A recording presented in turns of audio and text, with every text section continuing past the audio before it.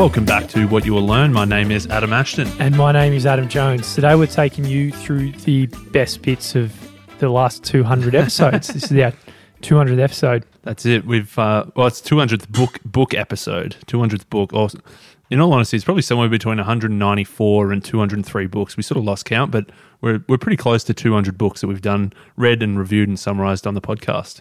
Well, I thought it was a 200th episode. No, we're doing about 280. Jeez. Yeah. Well, no one's counting. We're just doing an episode. That's right. Exactly. So what we did after our 100th book was we did our top 10 lessons.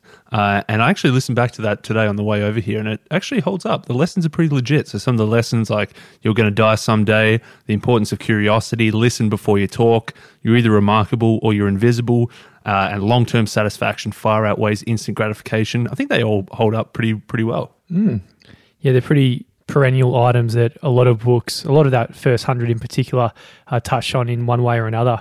So what we're doing today is, since then, we're sort of not a full line in the sand, but just a bit of a dotted line, and we're going to mostly talk about the new lessons we've learnt from the next 100 books that we've done for the podcast. And we started with 10, but we sort of grouped a few together, and we've got down to actually 3 meta lessons. So last time we went pretty shallow but wide. This time we've gone a bit narrower and a bit deeper.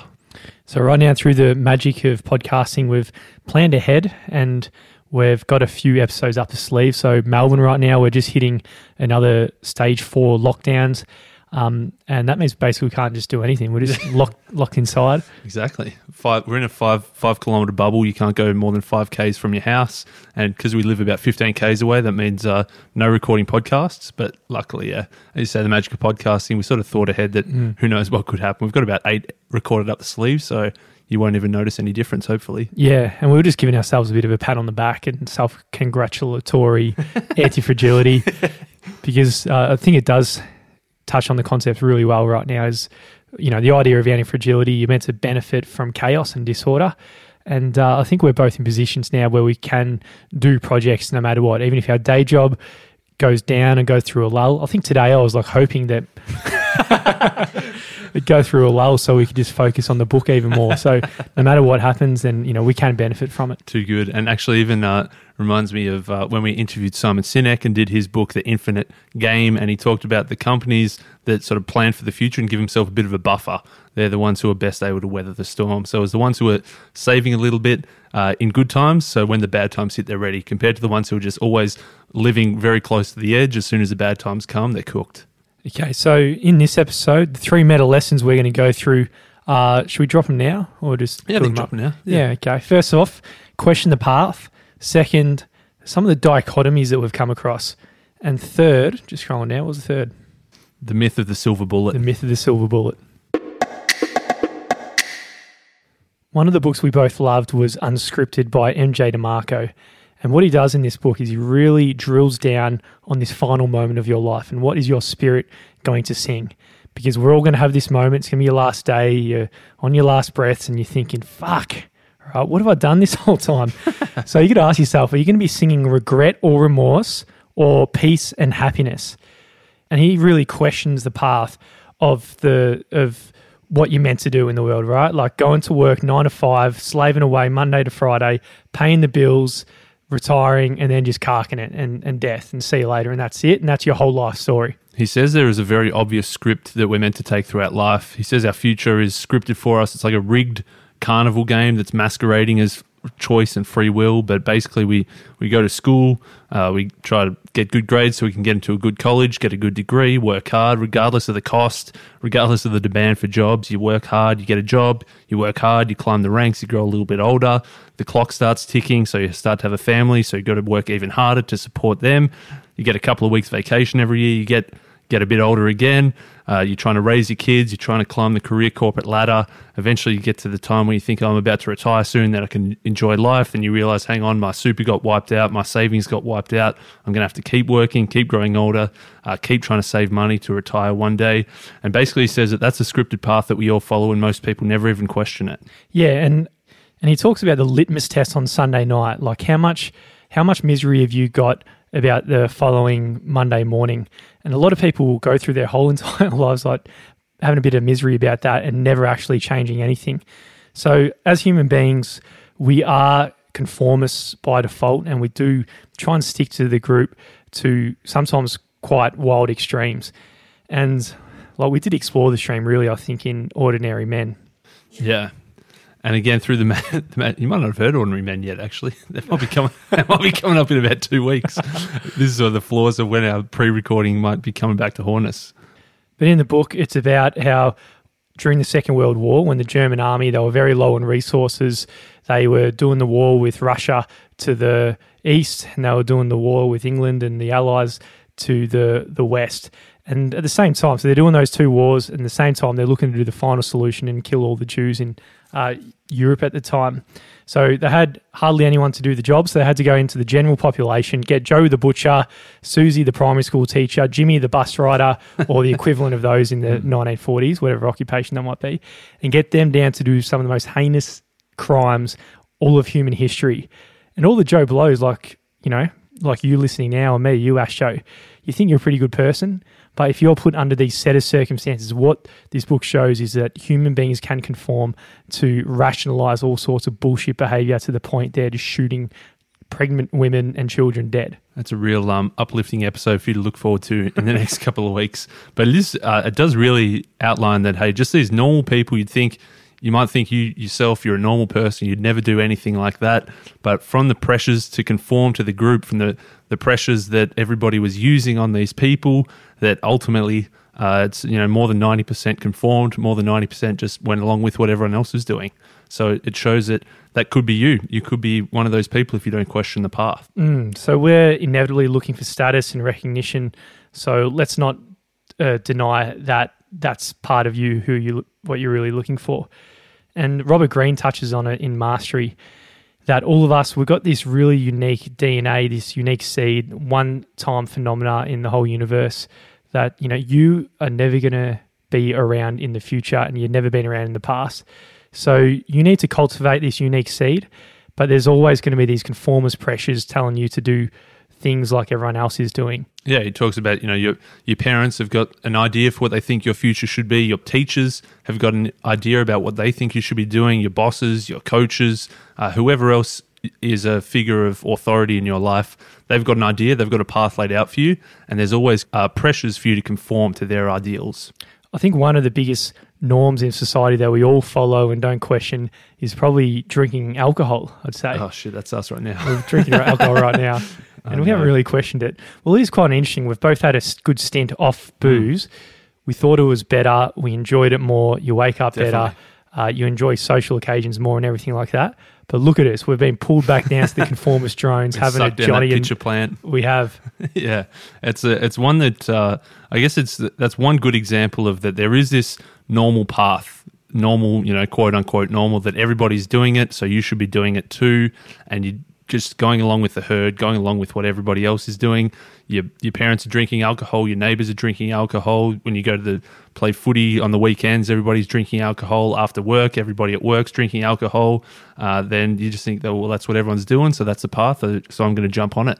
Well, the first time I quit, that was a big reason to think that every Saturday night and every friend's birthday or a wedding or any kind of social occasion, that you have to just get shit-faced and blind. Yeah. It's pretty sad to think about it. Like, all the high moments of your life, you're not actually there and you're not even present. So if anyone is open to questioning one of the biggest paths that goes unquestioned, we recommend reading or listening to the Easy Way to Control Your Alcohol episode. We had a lot of feedback on that. I think that was one of the best episodes in terms of direct action that people took from it and people getting in touch. And we can't do it justice now. We're not going to cure you just from listening to this snippet, but I'd say go back and listen to that full episode because it's a pretty powerful book. Yeah, well, we had 60,000 downloads, I think, of that one. And a lot of people, loads of people still messaging, just saying they've quit alcohol for good. Yeah. So that's at the individual level.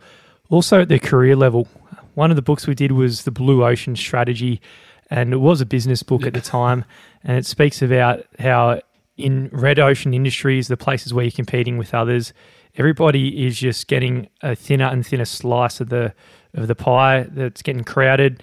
The prospects of growth is really decreasing. Products become commodities. And what you need to do from a business level is go out there and sail to the blue oceans where there's untapped market space. Yeah, when there's vicious competition, everybody's just attacking each other, trying to tear each other down. The ocean gets stained by this red blood of all the losers, but everyone's still fighting. If you're in that red ocean, it's just a battle. The only way to do it is to swim or sail to some clear water, some blue ocean that isn't corrupted by the competition, and make something that is your own. The book is a business book, but I think that analogy you can take to anything, and we've sort of taken it here to a career and shoehorned it just to thinking, hey, if you're on the same path as everybody else and you're just fighting with the people on your level to try to get to the next level up, it's going to be a bloody battle. A much better path is to go blue ocean, do something different, do something that other people aren't doing, and something that you can sort of plant your flag and say, hey, this is my area. I think we've used this example before, but say in my year level, a lot of people would watch the movies of the rich lawyer, charging shitloads of money per billable hour. And so they went down that path, all the smartest people getting the perfect ENDA scores. And then through university, there was the most competition there. And then they went into their graduate fields and there was hardly any jobs left for the most talented people. And all of a sudden, because even though they got 99 perfect ENDA scores, they were still working at cafes as baristas and whatnot, just because they chose a red ocean rather than a blue ocean. And I think you can apply it to a lot of careers. I think structural engineering, my industry right now, it's a very competitive field, ripe for any kind of disruption as well. So the capper there is that scarcity creates value, or the fishing is best where the fewest go. Rather than jumping in that red ocean, there's not going to be many fish left swimming around. It's better to go to the blue ocean and catch a nice big snapper. I think it takes... Is snappers big? I don't know. I'm not a fisherman. Snappers can get very big. Yeah. They go the full range from a tiny little sperm size or egg. I suppose everything starts at that size. They do, yeah. And they get pretty big. But I think it takes a lot of courage it's easier said than done to question and choose a new path and be contrarian when the whole group is going one way. I think by default as a human being, you want to follow in, you want to fit in and all that. But you got to think about it. If scarcity creates value and you're following anyone, there's no scarcity whatsoever in what you're doing. So by default, being different has high value, and it's really the only way to let your unique seed flourish into something that's going to give something nice to the world. To round out this section, we've talked about the final solution of the ordinary men going to kill pregnant Jewish women. We've talked about the bloody ocean of the red ocean of competition. Let's just finish it off with a nice little Dr. Seuss, something very different to both of those things, where he talked about when we did the book, Oh, the Places You Go, which is a very short 6-minute read of a kid's book that we pulled some pretty profound life lessons out of. I think one is just saying, be proactive, take responsibility. You have brains in your head, you have feet in your shoes. You can steer yourself in any direction that you choose. You're on your own and you know what you know, and you are the one who'll decide where to go. So I think just to tie these all together, that there is the normal way of doing things. There's a normal way to get a job. There's a normal way to get good grades. There's a normal way to learn things. There's a normal way to start a business. But just because it's the normal way, just because that's the way that everybody else is doing, that doesn't mean it's the only way, and it certainly doesn't mean that it's the best way. So taking a bit of Dr. Seuss, if you look at the path, question the path, you've got the ability to choose your own path and do something a little bit different. I went through a patch where a lot of my favorite books were these books that give you sort of like in either or. They give you this dichotomy. They give you a bit of a filter or a lens through which to view your actions and decisions. Say like Linchpin by Seth Godin, you're either a linchpin or you're a cog. Or so like Range by David Epstein, you're either a generalist or a specialist. In Originals, you're either an original or a conformist. In The Slight Edge, you're either a millionaire or a beach bum. In The 7 Habits of Highly Effective People, you've got the things that are either in the circle of influence or the circle of concern. I think I really like those ideas where you've got either or. You can say, okay, which am I going to take? Which path am I going to take? Which of these things am I going to be moving more towards? And we sort of extrapolated that a bit as well, because not just within books, but then also you've got books that one book will say one thing and one book will say something completely different, but actually they're sort of both true.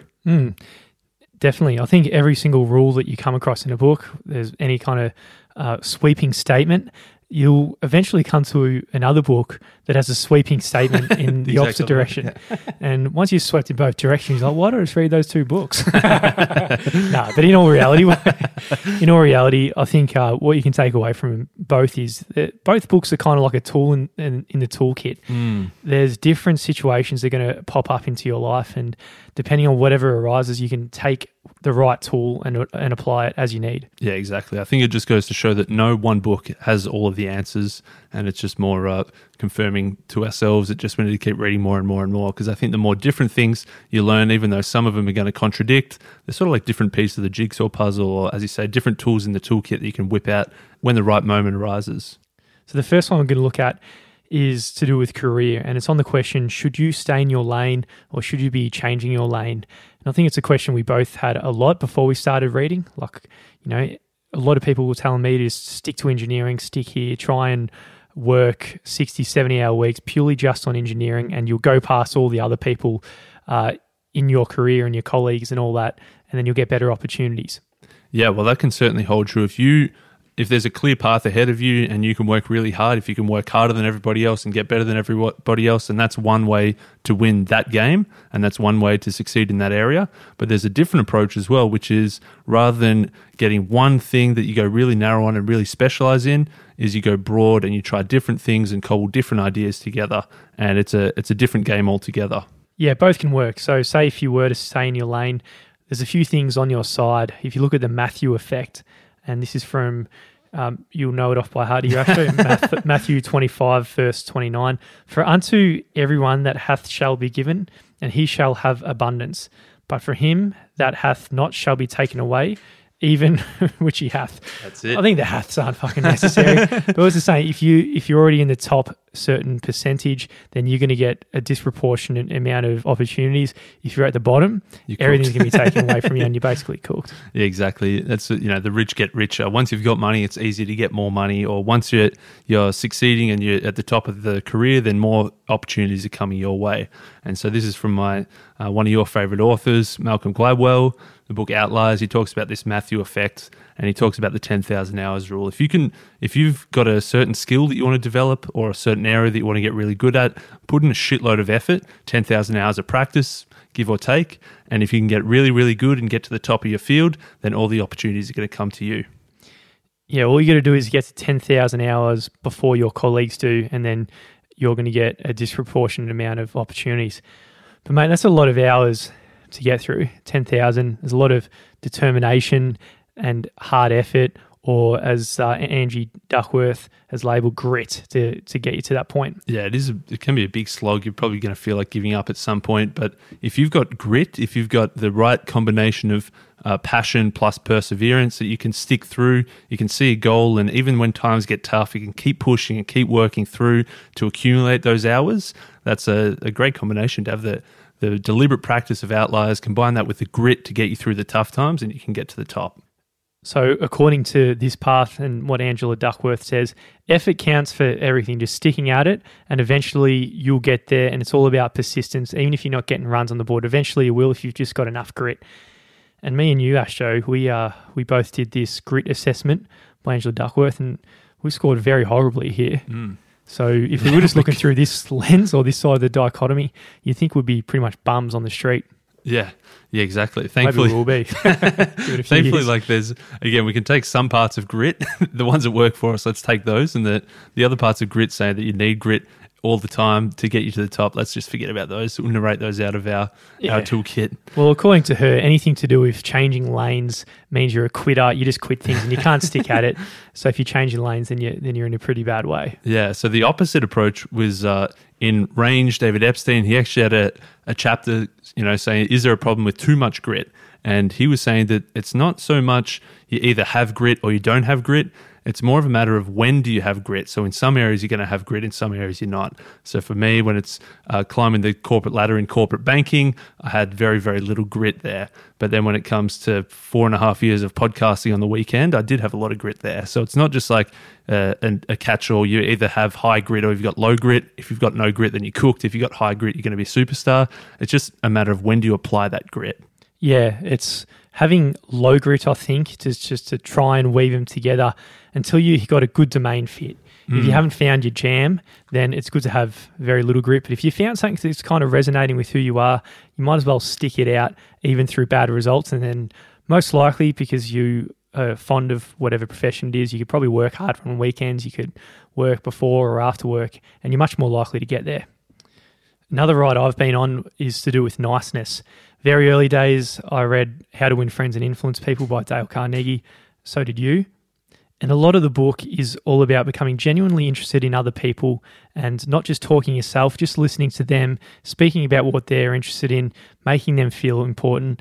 And there's a good example. He speaks about dogs and how, as an animal, they're probably best placed in the world because they've learnt this skill more than any other mammal. Yeah, all they have to do is take an interest in you, show you some love. Even hens have to lay eggs, cows have to make milk, canaries have to sing, but dogs, all they have to do is give a bit of love, show a bit of interest in you, and you're going to feed them, you're going to house them, you're going to give them pats. So the dogs have really mastered this. And some humans have as well. When they're genuinely so excited to see you, it is a good feeling. So you want to be that person who's excited to see everyone, and then with that, they're going to probably treat you much better, and it's a good way of making a lot of friends. Yeah, that is having that element of niceness.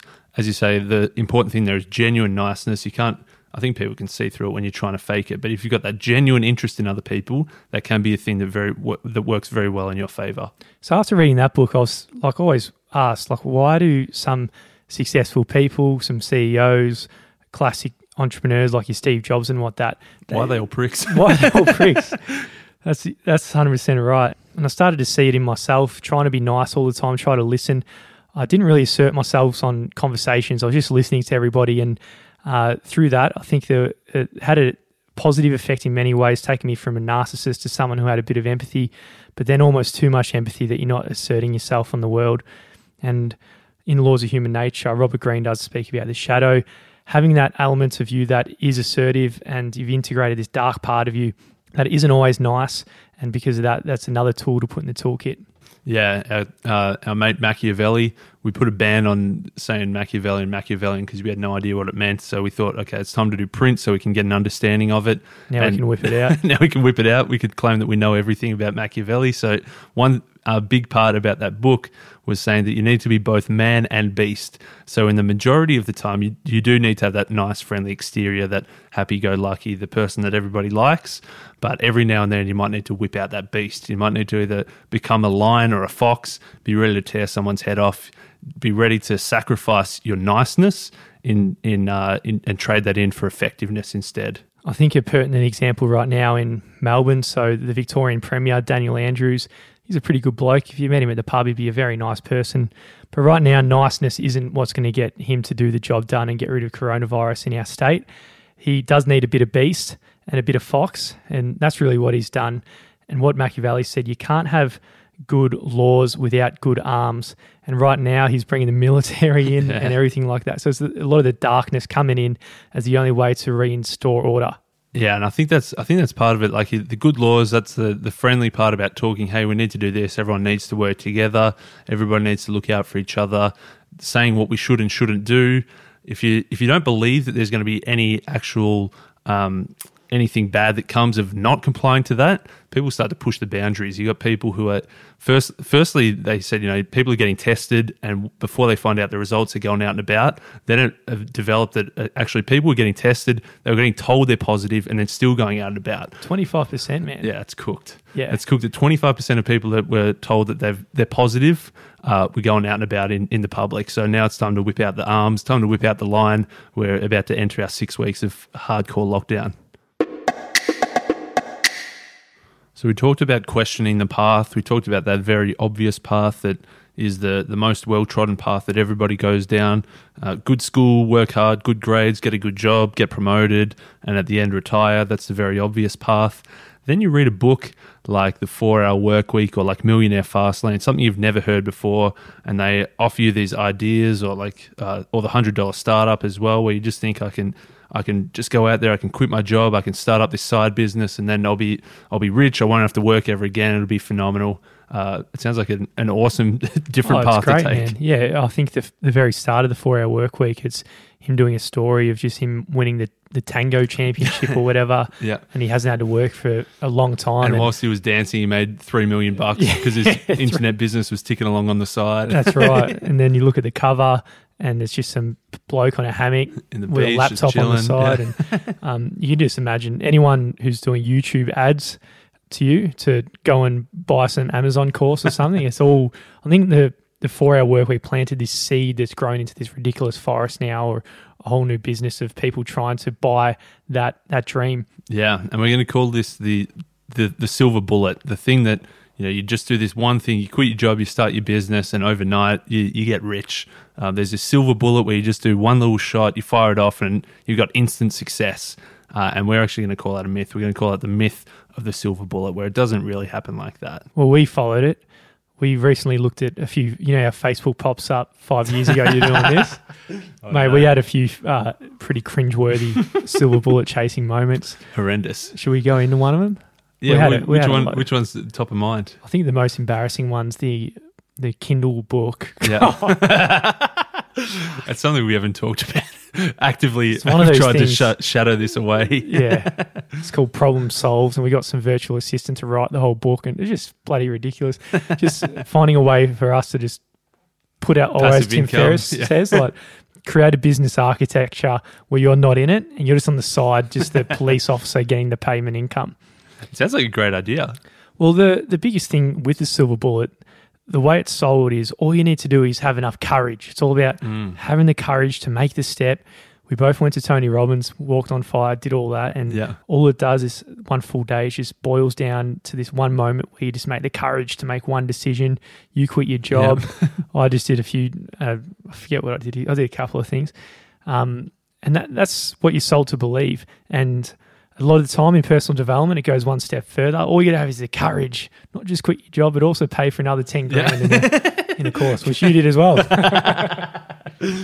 I think I've been watching these CoffeeZilla. He talks about everyone who's got the $2,000 course and the $5,000 course and the $25,000 course, and then it becomes a $10,000 a month platinum membership. And there's all these courses. It seems that each one, the next one is actually going to be the one that gives you the silver bullet. You think you just bought it, but actually no. If you buy the next one, then you get the real silver bullet. Mate, when you come across someone who's bought a course or a silver bullet or something like that, how do you react? I don't think I've come across many. I think people are too ashamed to admit it. No, well, I've come across a few when you hear they've bought the course at the very or something. Start, I'm like, they're still hoping. Is it bad? Or is there anything wrong? We bought a silver bullet and it made us do stuff, and eventually we caught on to the bullshit. But if you don't actually have a crack at the very start and get led astray, then maybe that's necessary to try something new. I think there's positive correlation with wanting a silver bullet, as in you want something different than the traditional, than the normal. You're actively looking for something else, and probably at first when you're a bit more naive, then you probably do fall into some of those traps of the silver bullets. I think you can quickly recognize that it's not just the easy get rich quick overnight type of thing and move on pretty quickly. I think there's a good correlation there, I think. Yeah, well, I think it took us. Took you a few years, I reckon. I sniffed it out after about a year.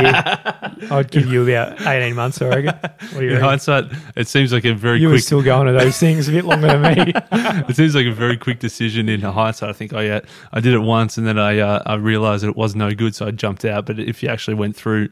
If I went through the diary and realised, it probably did drag on a bit too long. So I think the lesson here is there's really no free lunch. If you want something and it's valuable for a reason. It's because no one else has been able to obtain it, and because no one else has been able to obtain it because it's too fucking hard to obtain in the first place. So that's the journey to get something that's scarce. And I think there's fake silver bullets everywhere. There's obviously in business, the silver bullet is you quit your job and start up some e-commerce store, or write some ebook that you get an outsourcer to write and just sell it, and you make lots of money overnight. That's a silver bullet. I think in health, if you go to you're eating burgers and ice creams and you think I'm gonna fix my health here. I'm gonna go to a 5-day clean retreat where you're just eating veggies and soups and stuff, and you think that then you're cured. That's the silver bullet that's going to get you healthy. Or if you think in your relationships, everything should be easy, everything should be effortless. You think the silver bullet there is you just find the perfect person and you never have to work through a relationship again. I think they're all silver bullets in different areas of life. Absolutely. There's a few things at play here to really look past the silver bullet. I think survivorship bias is something really important to understand to really get or see where a silver bullet is. And what the bias is that you can only see the survivors. Let's say there's 1,000 people out there. They go to start an e-commerce business and I don't know, one person actually makes $1 million in a year or something. That's probably realistic about what actually happens. Those 999 people, they're probably, well, they're nowhere really. They're working exactly. in a cafe. They're very much forgotten about. They're forgotten about, but everybody can see that one person. And because of that one person, you might be tricked into believing that's a successful industry, when in reality, what you should be doing is taking the average of everybody, or even more realistic, probably the median, which is which is pretty much no one, to get a realistic answer. Yeah, exactly. And tying sort of back to the people who are selling the different levels of courses and stuff, that they've got their testimonials. They've got that one superstar who rose from the ranks and just smashed it out of the park and made so much money. I guess there's probably a bit of question. You got to question, well, is that, how accurate is that testimonial, and how much is it them fluffing up the numbers? But then more importantly, for that one person and for that one superstar, how many others tried this and absolutely just flopped? And how much was it luck versus how much was it, this is the silver bullet that's going to work for you? And going forward, as business, as technology just disrupts a lot of industries, and everything is becoming more and more scalable because of everything online, it is disproportionately going to say that 1 out of 1,000, as opposed to in the past. It might have had, 200 or 300 people who were successful in an industry, but right now on Google search, for example, you can only see the top 5, and you're probably going to click on the first one anyway. Same with YouTube. And it kind of just ties into what we were saying earlier about the Matthew effect, that those who are winning, and as the whole world is connected now, if you're the best in your community or your local town, it doesn't really matter anymore. You have to kind of be the best in the world in those scalable industries. Yeah, exactly. That's something Nassim talks about. Nassim Taleb talks a lot about in Black Swan, about that, 200 years ago, if there's a superstar opera singer in Florence, she can sing one night in Florence, but then if the mayor of Rome wants to have her sing as well that same night, she can't be in two places at the same time, so they need to find somebody else who's in Rome who can sing as well. Whereas now we're saying that, okay, we've got access, we've got digital music, we've got online streaming. You don't need an opera singer in every single city anymore. You actually just need the one best opera singer ever that you can watch. And in fact, if it comes to opera, I don't know how many people are watching that anyway. I was bringing a podcast. I was bringing something we know, like podcasting. What do you reckon the equivalent of that was in Rome? Just public theatre or something? Yeah, public theatre, public speaking. Well, you got everyone just listening people. to Joe Rogan. Yeah, exactly. Like today, if you're the best public theatre person in Victoria or something, Victoria's not the best place for it right now, is it? Yeah, it'd be very small crowds. But anything like that, you're competing against Joe Rogan, right? Like in podcasting right now, anyone listening, they can switch off and listen to Rogan. If you're starting a podcast now, that's who you're competing with, and all the very best people in the world. So winner take all, and it's more difficult at the very start. But I think we don't want to end on a down note. We're obviously podcasting. Yeah, that was we did go really downhill there, didn't we? Saying where you got no chance. So silver bullets are okay. If you want to go out there and start a podcast on something, or if you want to try something new, everything like that we think is a very good idea. But it's just kind of being careful with how much you put on the table. You're going to quit your job. You're going to take all your chips from everything you've done before and bet on this new silver bullet, as opposed to something that we've spoken about a lot in books, and that's just taking minimum bets and tapping into uncertainty in a very wise kind of way. Mate, I'm normally the one that remembers all the quotes word for word and who said it and which book it came from, but I don't remember this one. There was a quote, I don't know if you remember, something about, there's no silver bullets, so you've got to fire off a lot of lead bullets. Do you remember where that was from? It must have been early days. Anyway, I think that's, there's no silver bullet, but a good strategy is to shoot off a lot of lead bullets. Try a lot of different things to work out what's going to work for you. Don't just think this is the one silver bullet. I'm going to quit my job. I'm going to take all my life savings and invest it in this one new project. A better way to do it is sample off a bunch of lead bullets. They don't cost you too much. Yeah, I agree. And if you find something that you're happy to work for free on, for us, for example, we worked unpaid for 3.5 years because we love reading books, then you're probably much more likely to get to the point where you can get the benefits of the getting through the dip, just assuming everyone knows what the dip is, and might even be able to make a career out of it. Yeah, I think if you look at the What You Will Learn podcast, I think if you look at us, we probably both from time to time thought, oh man, we should quit our jobs and go all in on this. I think if we had done that in the first year, that would have been, in fact, in any point in the first 5 years, it would have been a bad idea. I think if we had to quit, we had no income, we thought this is the thing that's going to do it, we would have got probably too desperate, too salesy. We would have been making online courses and books and programs and coaching, and we would have been trying to flog all this crap that probably wouldn't have been any good, and we would have been so desperate to say, oh, this is the thing that's got to work. This is the one. We wouldn't have been taking any risks. We would have been reading a different type of book. It would have been all businessy stuff. We wouldn't have ventured into history, science, philosophy. We would have thought, no, we've got to stick to one very specific niche so that we've got a specific type of person that's listening. Whereas I think by having it not be our main source of income and not the main thing that we need to rely on for success is we've been able to experiment, risk, try different things, get better over time. Yeah, and listeners can hear it in the voice. We've both listened to a podcast and we know this person is trying to monetize it, and you can hear in their voice that they're so desperate for this to be their career path and everything like that. And I think it turns you off as a listener when you can see how much that is. And you see a lot of and it's not just podcasts. I think it is podcasts, but it's also anything, new business, a new side project, a new YouTube channel, a new book, where you can see that they're trying so hard that this has to be the one thing that has to work. They're desperate. They've overinvested. They've put too much into it. They can't afford for it to fail. I think you can sort of sniff that out. You can sort of feel that it's probably not as good as it could be if they had taken a more measured approach.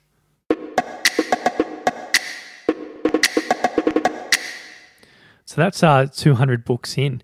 I think this quote just popped into my mind, and I'm probably going to cook the quote. But as the island of your knowledge grows, the shore of your ignorance increases. Yeah. We'll go with that. I don't think that's exactly right. It's pretty that's close enough. But I think it's quite applicable to this. I think after I read 30 books, I just wouldn't even imagine what I'd be after 200 books, like how smart I just know absolutely everything. But yeah, I am at that point now where there's just so many different areas I'm just aware that I don't know. There's been a few times where I have been full cup rather than empty cup.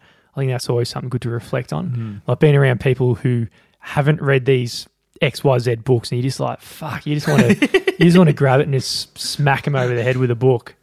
Have you ever had that feeling? Oh, definitely, man. You just want to, the exact book, but they won't listen to you, and they won't take the book recommendation. No. And it's hard to be an empty cup there. You just want to slap them across the head. No joke. Most certainly. I think, I suppose the upside of reading so many books is, I guess, the perceived feeling of intelligence, or at least the feeling of, hey, we're trying to learn more. By us reading so regularly, we've become the type of people that want to learn more and more things. But I guess the downside of that is thinking, well, how many have we already read? How much more do we know than everybody else? that's probably the downside where it works against you. Still a lot more to learn. Oh, most certainly. Yeah, most certainly. The topics for me, started quite low. Well, 3 to 5 topics, but now it's branched out a fair bit. And those branches have got sub branches now, and it's just never ending. And it's kind of like you always try and pull me up, because everyone listening to the podcast, sometimes I just sub branch out too niche on quite a random topic, which I've got to pull that branch back in every now and then. I think if people are on the email list and they see the ratings and they see our commentary on each book, they probably work out which one's an Adam Jones book that's branched out. But I think it certainly is important to branch out. I think you can hit a bit of a limit if you're just reading one type of book over and over and over. There's a bit of fatigue there. There's definitely diminishing returns there for sure. So where to from here, mate? We've got 6 weeks lockdown. Thankfully, we've got 8 episodes pre-recorded in the can. So hopefully there's the timelines work up and you actually don't even notice that anything went wrong. But yeah, that's... world could blow up, mate. 2020. I suppose everyone's thinking, hang on, Melbourne's locked down. How are you guys still doing episodes? It's not necessarily that we're recording every single week. We've sort of planned ahead a bit. Yeah. Well, I don't think we should have been in the last 6 weeks, but we've snuck a few in. That's all right. We had to get the buffer up. Tonight, we'll just have a few more Johnny Reds as the last night before lockdown, and in tradition, get one of big those burgers. What do I call it earlier? The knockout burger. The knockout burger. I remember, I forget which best of. I think it was maybe best of season 2, maybe. Oh, hang on. I know where you're going here. It was like double beef, double bacon, maybe it was triple beef, disgusting. triple bacon, triple chicken, triple cheese. Like it was a large the whole burger. point of it was just to knock you out. Actually, I think it was beef, chicken, bacon, cheese, beef, chicken, bacon, cheese, and it's fucked up. I think we're due for a few health books in the next 200. Yeah, we got to do a few more health books. That was some of our 3 meta lessons from the second batch of 100 books. So we did our 10 lessons from our first 100 books. We've done our 3 meta lessons from our second 100 books. We'd love to hear if you've got any specific lessons that you've taken away, whether that's a specific book that's really stood out, or a specific group or topics of books that have really stood out, or some way that you've weaved together 10 different books into forming this ultimate lesson. We'd love to hear from you. Shoot us an email, podcast@whatyourlearn.com. We'd love to hear from you.